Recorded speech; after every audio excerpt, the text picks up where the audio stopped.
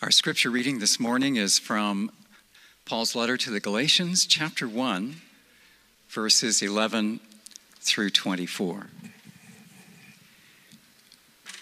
For I would have you know, brothers, that the gospel that was preached by me is not man's gospel. For I did not receive it from any man, nor was I taught it, but I received it through a revelation of Jesus Christ. For you've heard of my former life in Judaism, how I persecuted the church of God violently and tried to destroy it. And I was advancing in Judaism beyond many of my own age among my people, so extremely zealous was I for the traditions of my fathers. But when he who had set me apart before I was born, and who called me by his grace, was pleased to reveal his Son to me, in order that I might preach him among the Gentiles, I did not immediately consult with anyone, nor did I go up to Jerusalem to those who were apostles before me, but I went away into Arabia and returned again to Damascus. Then, after 3 years, I went up to Jerusalem to visit Cephas and remained with him 15 days. But I saw none of the other apostles except James, the Lord's brother. In what I am writing to you before God, I do not lie. Then I went into the regions of Syria and Cilicia, and I was still unknown in person to the churches of Judea that are in Christ. They only were hearing it said, "He who used to persecute us is now preaching the faith he once tried to destroy." And they glorified God because of me. This is the Lord's word.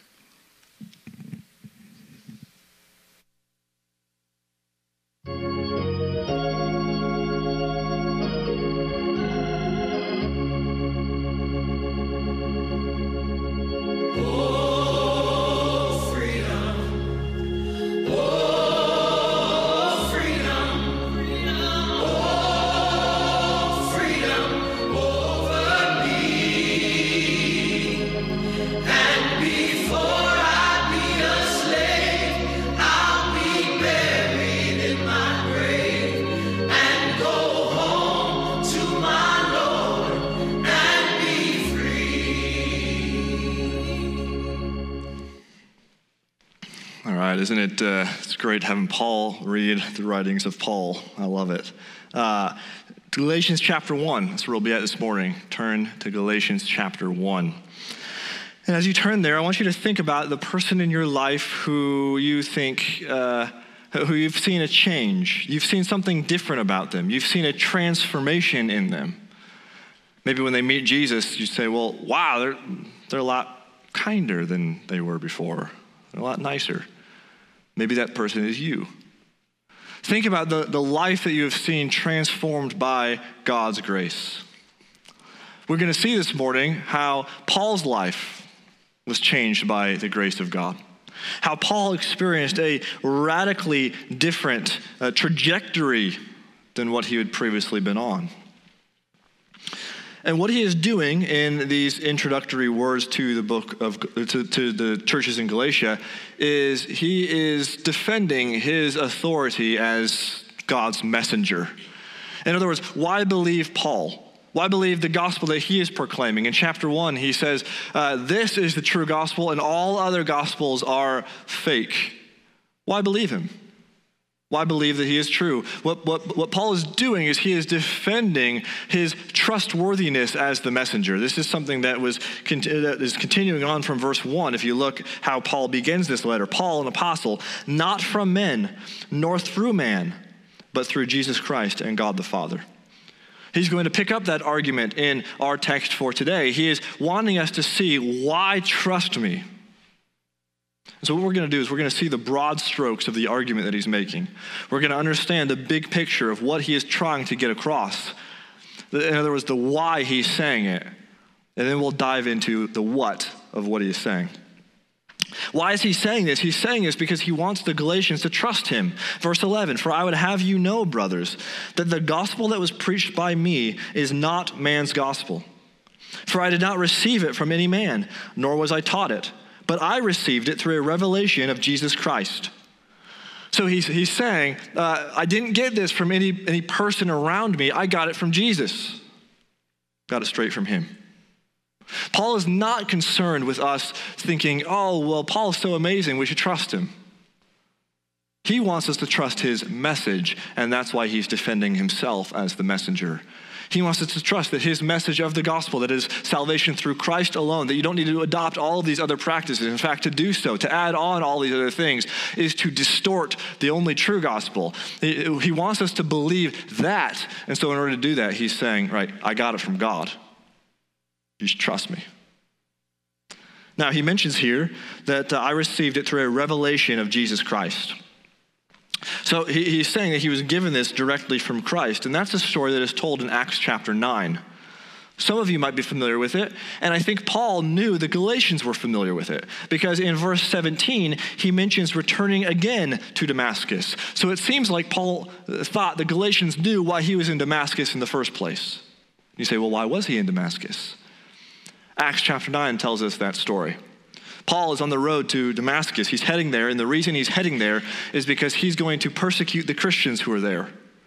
Paul sought out permission that he could go and hunt them down and drag them out of their homes and throw them in prison, or worse, kill them. And so he's heading there, and what happens is as he's on the road there, there's this bright light shining forth from heaven, and Paul is thrown to the ground, and he's left blind, and he hears a voice from heaven saying, Saul, Saul, it was his name, why are you persecuting me? And he's a religious man, so he asks, who are you, Lord? And the response from heaven said this, I am Jesus, whom you are persecuting. That's the event that transformed his life.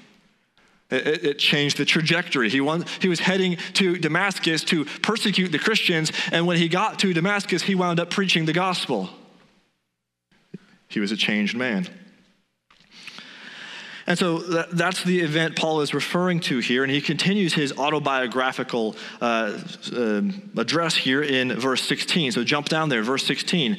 He's talking about the God who is pleased to reveal his Son to me in order that I might preach him among the Gentiles. And when that happened, I did not immediately consult with anyone, nor did I go up to Jerusalem to those who were apostles before me. But I went away into Arabia and returned again to Damascus. Then, after 3 years, I went up to Jerusalem to visit Cephas, that's Peter, and remained with him 15 days. But I saw none of the other apostles except James, the Lord's brother. In what I am writing to you before God, I do not lie. Then I went into the regions of Syria and Cilicia. So Paul's telling us this account, and the reason why he is doing so is because he wants us to believe him, that he got this from God. So notice first, Paul was the one who was persecuting the believers. He was the one who was seeking them out, trying to kill them and hunt them down. So he was not interested in learning from the apostles or from being persuaded by them. If he got close enough to listen to them, he would throw them in jail or kill them. But then God saved him through a miraculous revelation of his Son, Jesus. And after that, Paul says, I did not immediately consult with anyone.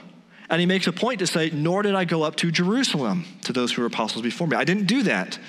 What did he do instead? I went into Arabia before returning to Damascus. So he makes it a particular point to say, I didn't go to Jerusalem to consult with others. I went off into Arabia. What was he doing there? Well, there's a lot of theories. We don't know for sure. My take is he was probably preaching the gospel and learning more about Christ as he was there. Then after returning to Damascus, he says 3 years passed from the time of his conversion to the time where he actually made it to Jerusalem. 3 years passed, and when he does go to Jerusalem, he spends 15 days with Peter. He's referred to here as Cephas, that's his name in Aramaic. So he spends 15 days with Peter, and the language would suggest that what Paul was wanting to do is kind of learn everything he could about probably what it was like to live with the incarnate Christ, as Peter did. Peter was as close as anybody to him. But there's two elements of this that highlight the point Paul's trying to make. First of all, this happened after 3 years. It wasn't right away. It wasn't immediate. 3 years later, 3 years have passed. And then he says, notice the comparison, 3 years versus 15 days. 1,000 days versus 15 of them. He's wanting to make a point. I didn't get this from the apostles. I didn't get the gospel I'm preaching to you from Peter. I didn't get this message from Jerusalem. I got it from God. And when I went to Jerusalem, they affirmed that I was actually preaching the same gospel they were. That's what he is arguing. And then after he leaves Jerusalem, he sees Peter, and then he sees James too. And I kind of picture it like this. He went to see Peter, it sounds like, and kind of stayed with him 15 days. And then he says, I saw none of the other apostles except James, the Lord's brother.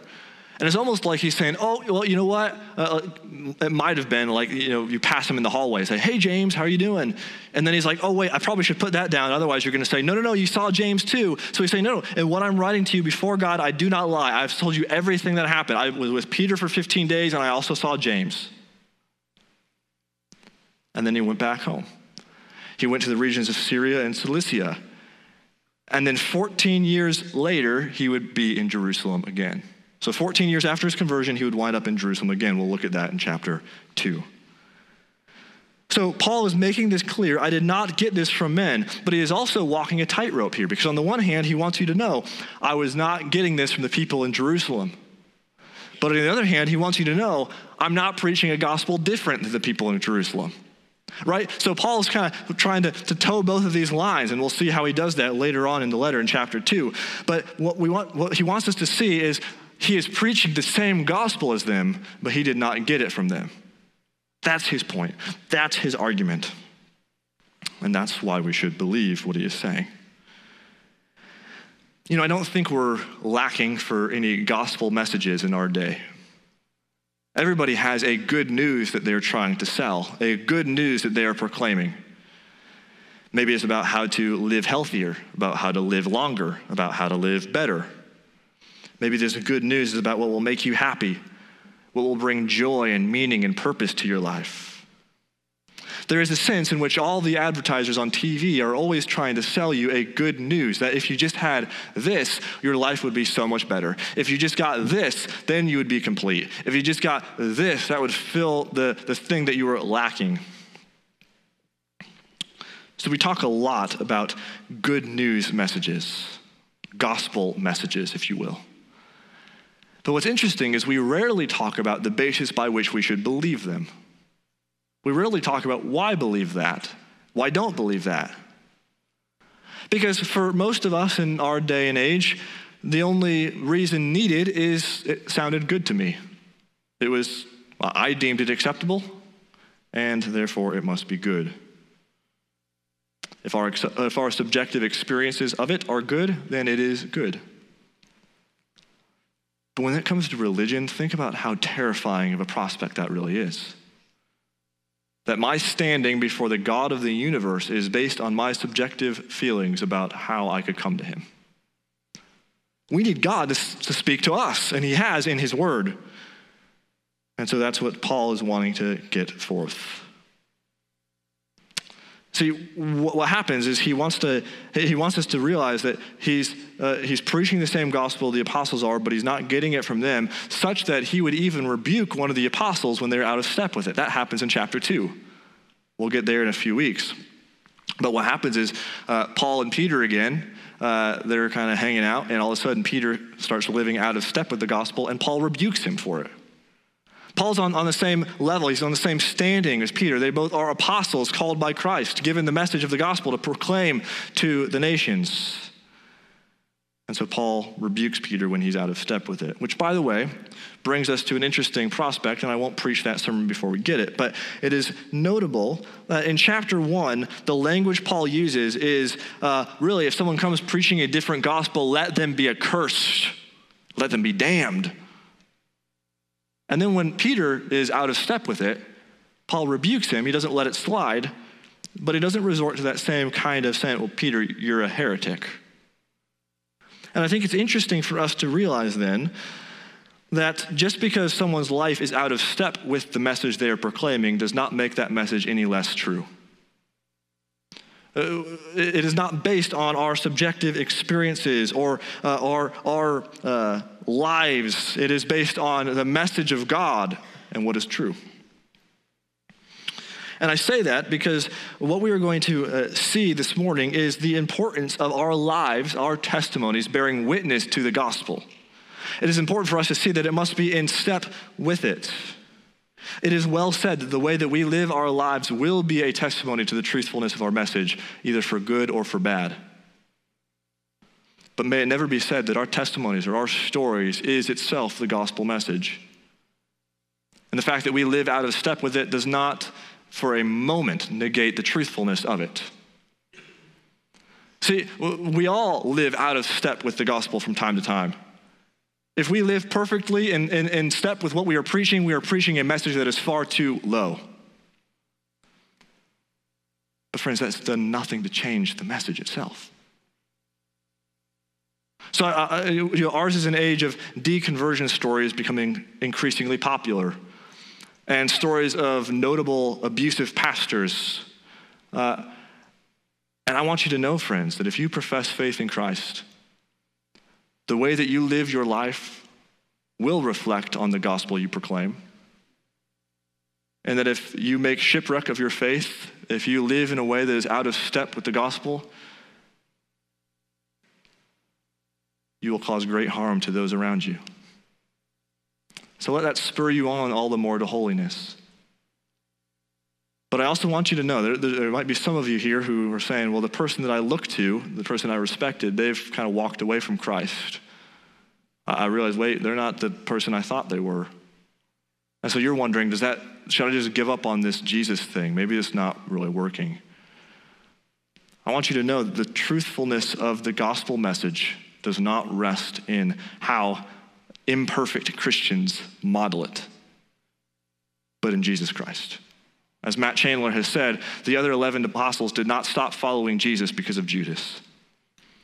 The gospel is true, and our lives should be a powerful testimony and witness to it. That's the message Paul is getting forth. That's the example we see him give here. And as he gives his almost autobiographical address, we'll see what Paul was saved from, what he was saved by, and what he was saved to. We'll walk through his story here. First, what he was saved from. Paul was saved from his former way of living. He was saved from his former way of living. Look at verse 13 again. For you have heard of my former life in Judaism, how I persecuted the church of God violently and tried to destroy it. And I was advancing in Judaism beyond many of my own age among my people. So extremely zealous was I for the traditions of my fathers. So he is saying, this is how I used to live, and he's giving us a few characteristics of what that looked like. Firstly, Paul was defined by Judaism. He was defined by it. Look at what he says. He says, you've heard of my former life. That former life was in Judaism. That's who I once was. That's who I used to be. That was my former identity, but that's not true of me anymore. He was marked and defined by this in a way that he no longer is. When Paul was saved, he moved from being first and foremost in Judaism to being in Christ, which is a major theme that plays out all throughout his writings. Which, by the way, I think makes sense that this is a major theme for Paul, because remember the encounter that he had on the road to Damascus. Jesus shows up and says, I am Jesus whom you are persecuting. So Jesus so identifies himself with his church that he says, to hate my church is to hate me.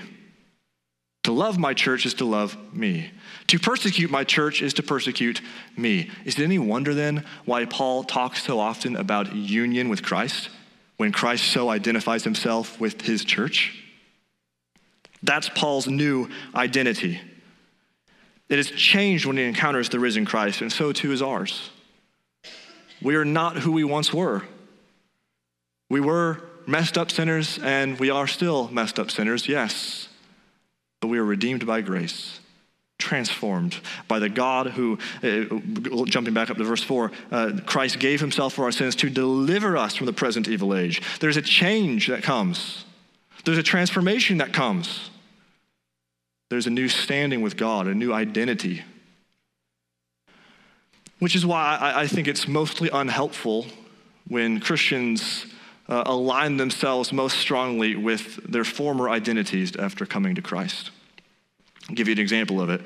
More and more today you hear people labeling themselves as a gay Christian. Now, there's a lot of ambiguity to what they mean by that, which is partly why it's unhelpful. But even beyond that, nowhere in the Bible are we told to associate with our inclinations or temptations or sins or struggles or our former way of living, but to associate with our standing in Christ. Christians are defined by something new. Paul says, my former way of life in Judaism, that's not who he is anymore. And there are specific aspects of what he means by this. Because the second thing we see is not only was Paul defined by it, Paul was a defender of Judaism. He continues on in verse 13 saying, how I persecuted the church of God violently and tried to destroy it. Now, he wouldn't have recognized it as the church of God at the time. At the time, he would have seen his quest as a noble one. He was the valiant culture warrior who was seeking to eradicate this false and dangerous belief that was spreading around. And so he persecuted the church. And he did so violently. When the apostle Stephen was killed for his faith, the Bible tells us this, that Saul, or Paul, he approved of his execution. And then there arose on that day a great persecution against the church in Jerusalem. And they were all scattered throughout the regions of Judea and Samaria, except the apostles. Devout men buried Stephen and made great lamentation over him, but Saul was ravaging the church.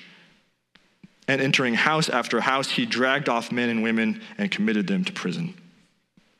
A chapter later, the book of Acts tells us, Saul, still breathing threats and murder against the disciples of the Lord, went to the high priest and asked him for letters to synagogues at Damascus, so that if he found any belonging to the way, men or women, he might bring them bound to Jerusalem. See, Paul was widely known by the church in Jerusalem, but not for good reasons. That's further evidenced by after he comes to faith in Christ. The book of Acts says he went to say hi to the apostles and they wouldn't let him in because they thought he was faking it. And was really there to arrest them. He was well known. They knew who he was, but they also knew enough to know that when you see him coming, you were to turn and run the other way.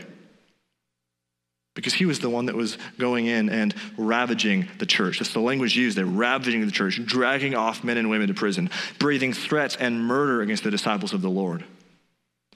In our own passage, he describes it saying, I did so violently, and I was trying to destroy it. He didn't just give some pushback. He was seeking to eradicate what he viewed as a false gospel. We pray for the persecuted church around the world because still today there are people who are meeting in secret and who are at risk of being dragged from their homes and thrown in jail and killed for their faith in Christ. And Paul was the one doing that. Paul was the one perpetrating that. Paul was the one approving that. Paul was the one seeking out permission to go and arrest and kill Christians. And so I'm going to guess that most of us, if not all of us in this room, would have written Paul off as a lost cause. There's no way that guy's coming to faith. We would have prayed, Lord, stop him, but how many of us would have prayed, Lord, save him? We would have thought, he's way out there. But God has other plans. And let that be an encouragement to you. Because maybe you're here and you're saying, I'm too far gone from God. Too far gone from his grace. I've messed up too much. I've sinned too much. I'm too broken. Well, Paul says this in another letter. This saying is trustworthy and deserving of full acceptance, that Christ Jesus came into the world to save sinners, of whom I am the foremost. But I received mercy for this reason. This is why God showed me mercy, that in me, as the foremost sinner, Christ Jesus might display his perfect patience as an example to those who are to believe in him for eternal life. Paul says the reason God saved me is to be a message to you about God's patience towards sinners. Christ Jesus came into the world to save sinners, and if he could save a sinner like Paul, he can save a sinner like you. Marvel at God's patience toward you. The invitation we talked about earlier to come is still open to each one of us today. Believe in Christ, you will find God ready to embrace you with open arms and to forgive you of your sins. You are not too far gone from the grace of God. And this means too, don't stop praying for those who you have been praying for years and are wondering, will they ever believe?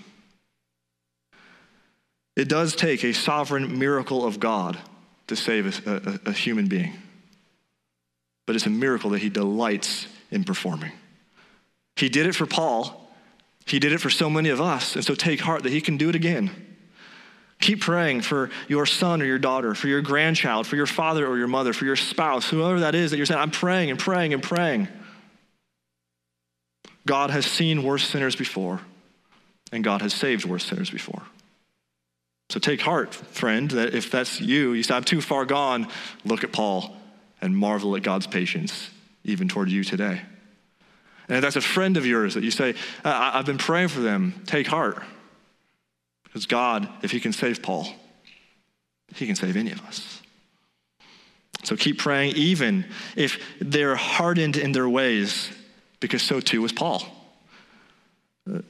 Paul was not only defined by Judaism, he was not only devoted to it, he was not only a defender of it, he was devoted to it.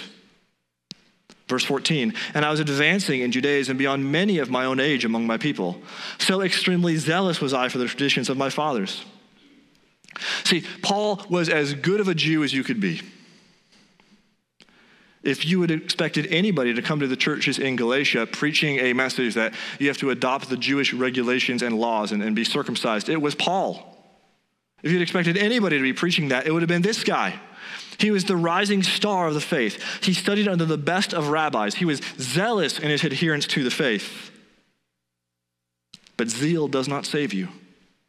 Paul was convinced and confident he was right. He zealously pursued it. He did all the right things. He said all the right things. And he looks now in Galatians and realizes that I was under God's curse. I was not saved. Zeal does not save you. Excitement does not save you. Confidence does not save you. Christ saves you, and him alone. It is not your grip on him that saves, it is his grip on you.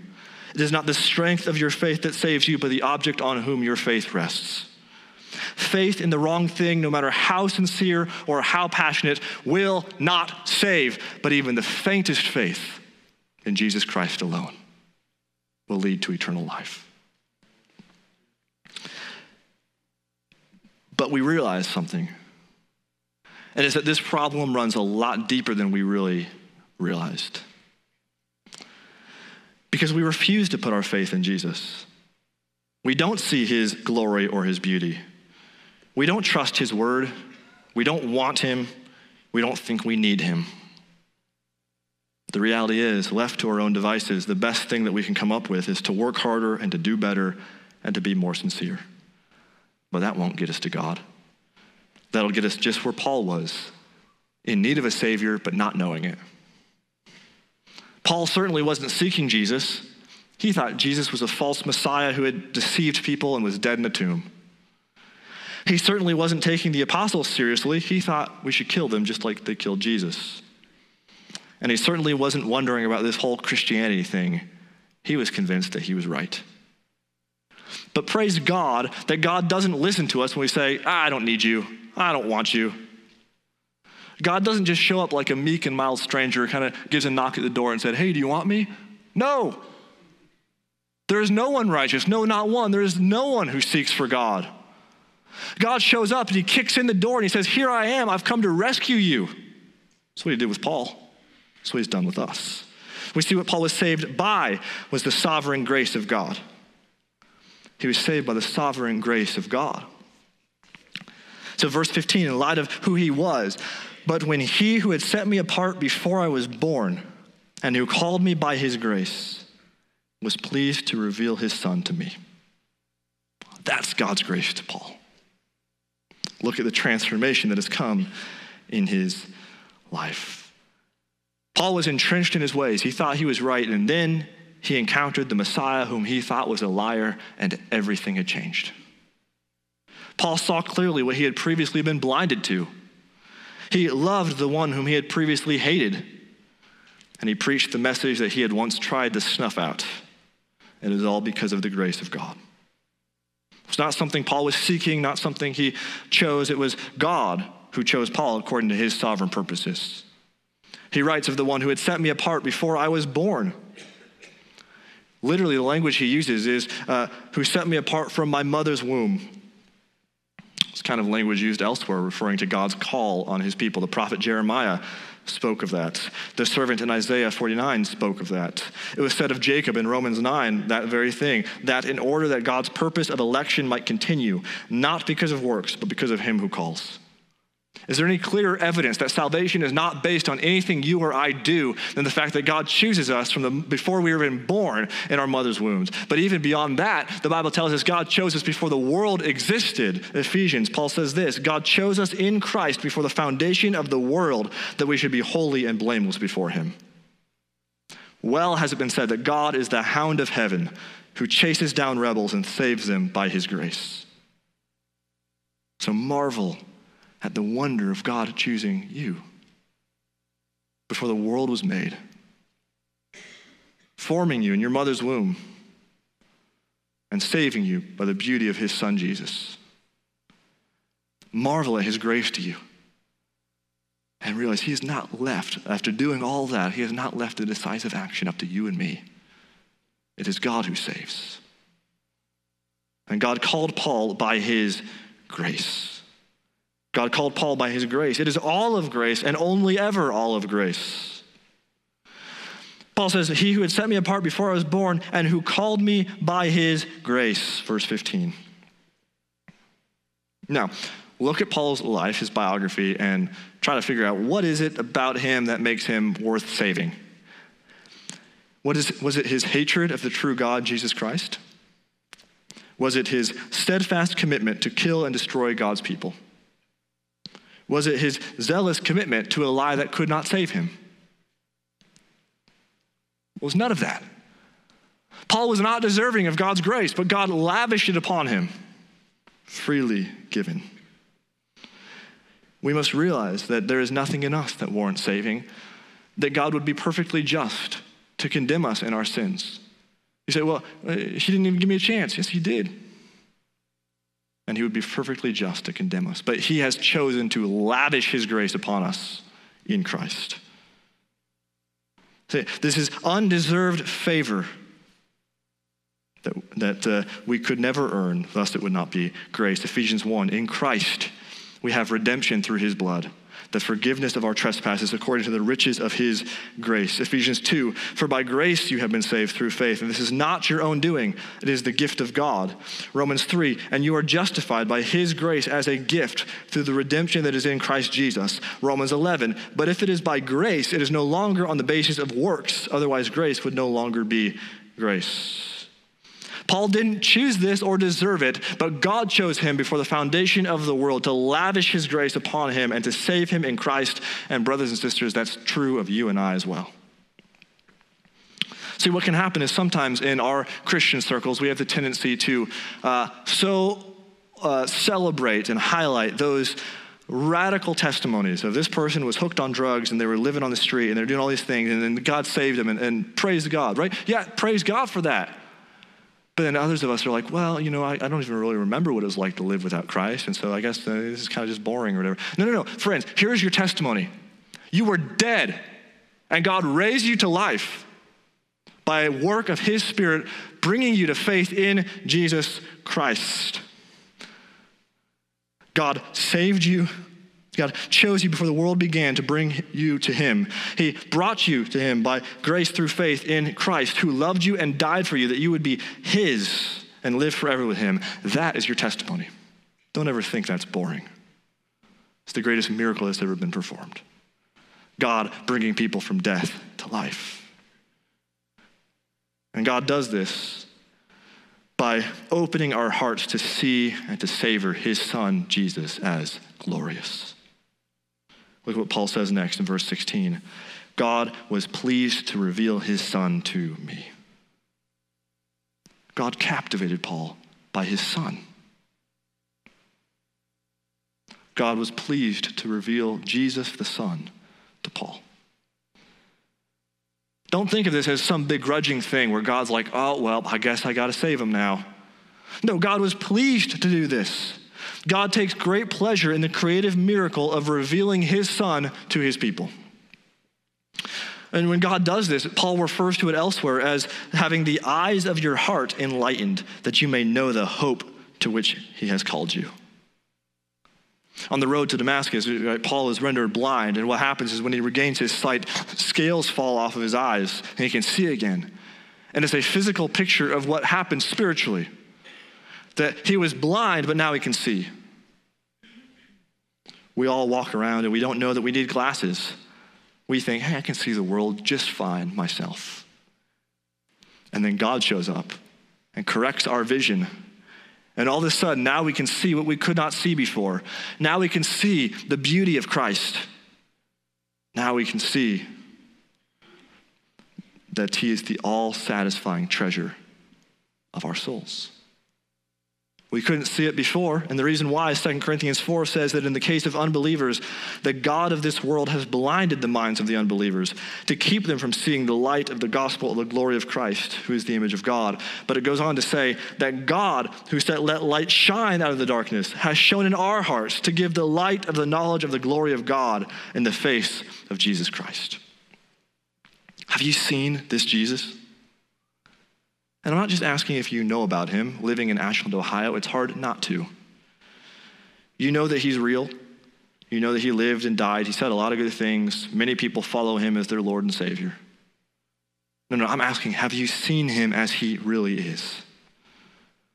As the Savior of your soul, the greatest joy of your heart, the only way to heaven, the Lord of all the universe. It takes a supernatural miracle on par with the creation of the universe for this to happen, and this is a miracle God performs every day, of opening the eyes of our heart to see his Son as glorious. And if what I'm describing to you, you say, I'm not sure I've seen Jesus like that, plead with God that he would open the eyes of your heart to see him as he really is. And take heart that God says, all who come to him, all who believe in him, he will not cast out. This is a miracle God delights in doing. So pray, plead that God would open your eyes to see Jesus as he really is. God holds up his Son, Jesus, the one who took our place, died for our sins, and brings us to God and is alive today. He says, look at him, believe in him, love him. That's what he did with Paul. That's what he did with me. That's what he's done with so many of you. And it's what he can still do with you as well. There is nothing that gives God more pleasure than pointing to his Son and seeing his people come to delight in and glorify him. And that's what we're saved to. See, sometimes we think, justified, I'm made right with God. There's the end of the story. No. That's just the beginning of a glorious new story that will continue on forever and ever. And God saves us and gives us a purpose to live for him. And it's the same purpose that he gave to Paul. What Paul was saved to was preaching the gospel for the glory of God. And that's the same reason you and I are saved as well. To proclaim the gospel to those around us, all to God's glory. Because what happened is when Paul encountered Christ, his life was changed. His life was transformed. It was taken in a totally different direction than he ever would have imagined it. Paul was saved to proclaim the gospel, and so too are you. Verse 16, God was pleased to reveal his Son to me in order that I might preach him among the Gentiles. Do you grasp the irony, by the way, of what's happening here? This is the guy who was defending Judaism, saying this Jesus is a false Messiah. He was zealous to preserve their special standing with God. Not to mention, God all throughout the Old Testament was saying his plan through his people was to bless the Gentiles and bring them into the fold. Paul says, no. You need to basically become a Jew in order to be saved, in order to become a believer. And now what's he saying? Now this is the one going to the churches in Galatia and defending against that. He's defending against the very message he would have preached. Later on, in verse 23, they said, he who used to persecute us is now preaching the faith he wants to try to destroy. The persecutor has become the preacher. Paul was saved to proclaim this gospel. And they thought the reason why he was doing that was because he was just trying to please man. He had acquiesced to the whims of the people around him, and okay, fine, I'll just go along with what you're saying. That's why he says, verse 10, by the way, for am I now seeking the approval of man or of God? Or am I trying to please man? If I were still trying to please man, I would not be a servant of Christ. They were apparently coming to him and saying, you're just trying to earn favor with those people, and so you're dropping some of these things that you really need to be preaching. No. See, friends, Paul preaching this gospel was not the sign that he had been broken down by people, but that he had been chased down by God. His life was changed. It was transformed. It was made new. The one who was previously hunting down Christians has now become one of them. The one who previously thought Jesus was a false Messiah has now pledged his life to serve him. The one who previously sought above all else to preserve Judaism now preaches, you don't need to be a Jew to be saved. The one who previously persecuted Christians has now become himself a persecuted Christian. Paul was saved that he would preach the gospel to sinners in need of grace. And he was given a particular apostolic call, but in general, this is a call given to you and I when we are saved as well. We are saved and put on mission to proclaim the gospel to those around us, to share the good news of who Jesus is and what he has done. This news is not just to be believed, not just to be enjoyed, but to be heralded to all those around us. So you're saved to proclaim the gospel, and you are also saved to be a witness to God's grace. To be a witness to God's grace. Look at verse 22. Paul was beginning to get a reputation in the churches in the area. It says in verse 22, and I was still unknown in person to the churches of Judea that are in Christ. They only were hearing it said, he who used to persecute us is now preaching the faith he once tried to destroy. So they hadn't met him yet, but they were hearing about him. I'm sure they had heard about him before. They had heard about how this was the one who was roaming around trying to seek out Christians to throw them in jail. And now they're hearing a different story about him. They're hearing about his life has been changed. Paul was no longer living according to his former way of life. Paul's life was the best sermon illustration he ever had. He could preach the gospel and say, you want a picture of what I'm describing to you? Here I am. Paul's life was a powerful testimony to what he was describing. Friend, your testimony is not the gospel. Sometimes we say, share your story. Well, that's not the same thing as sharing the gospel.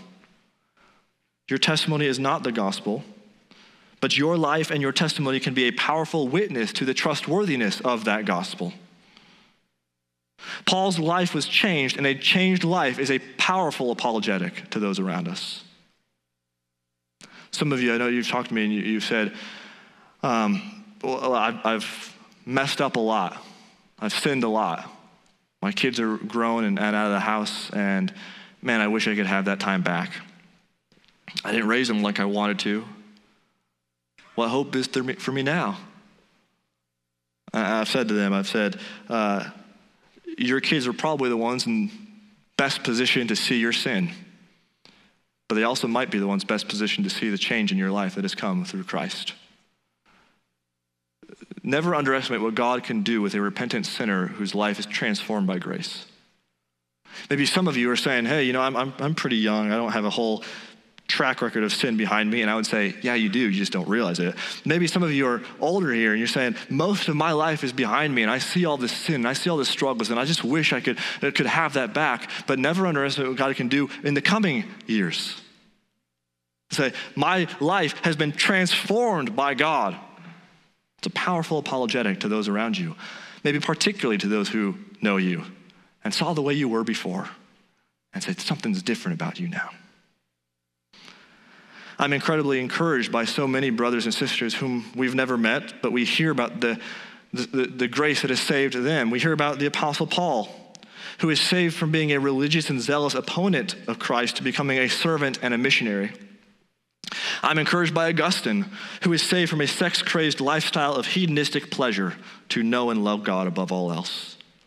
I'm encouraged by Martin Luther, who, though he was a monk, hated God because he knew God was just but didn't see any way to be made right with him until God opened his eyes through his word and he became saved. I'm encouraged by Charles Spurgeon. He wasn't sure about this whole God thing when he was a teenager, and he just so happened by a snowstorm sent of God to be in the wrong church at the right time. And the least eloquent preacher imaginable called him to believe, and he did. I'm encouraged by John Piper, who was saved at such a young age. He doesn't really remember what life was like apart from Christ, but he knows the Bible's told me what I was like, and God has saved me from that. I'm encouraged by Jackie Hill Perry, who was living as a lesbian, not wanting anything to do with God, until she believed the Bible's true when it says, I stand guilty in my sins. And if it's true there, then it must also be true when it says Christ is full of grace and ready to forgive. Friends, we hear about these stories of God's grace at work in people's lives, and it's an encouragement because a life lived in pursuit of the God who captivates your heart will be a powerful testimony to those around you, just like it was with Paul. And we think, well, some people look at the church and say, you're just a bunch of messed up sinners, guilty.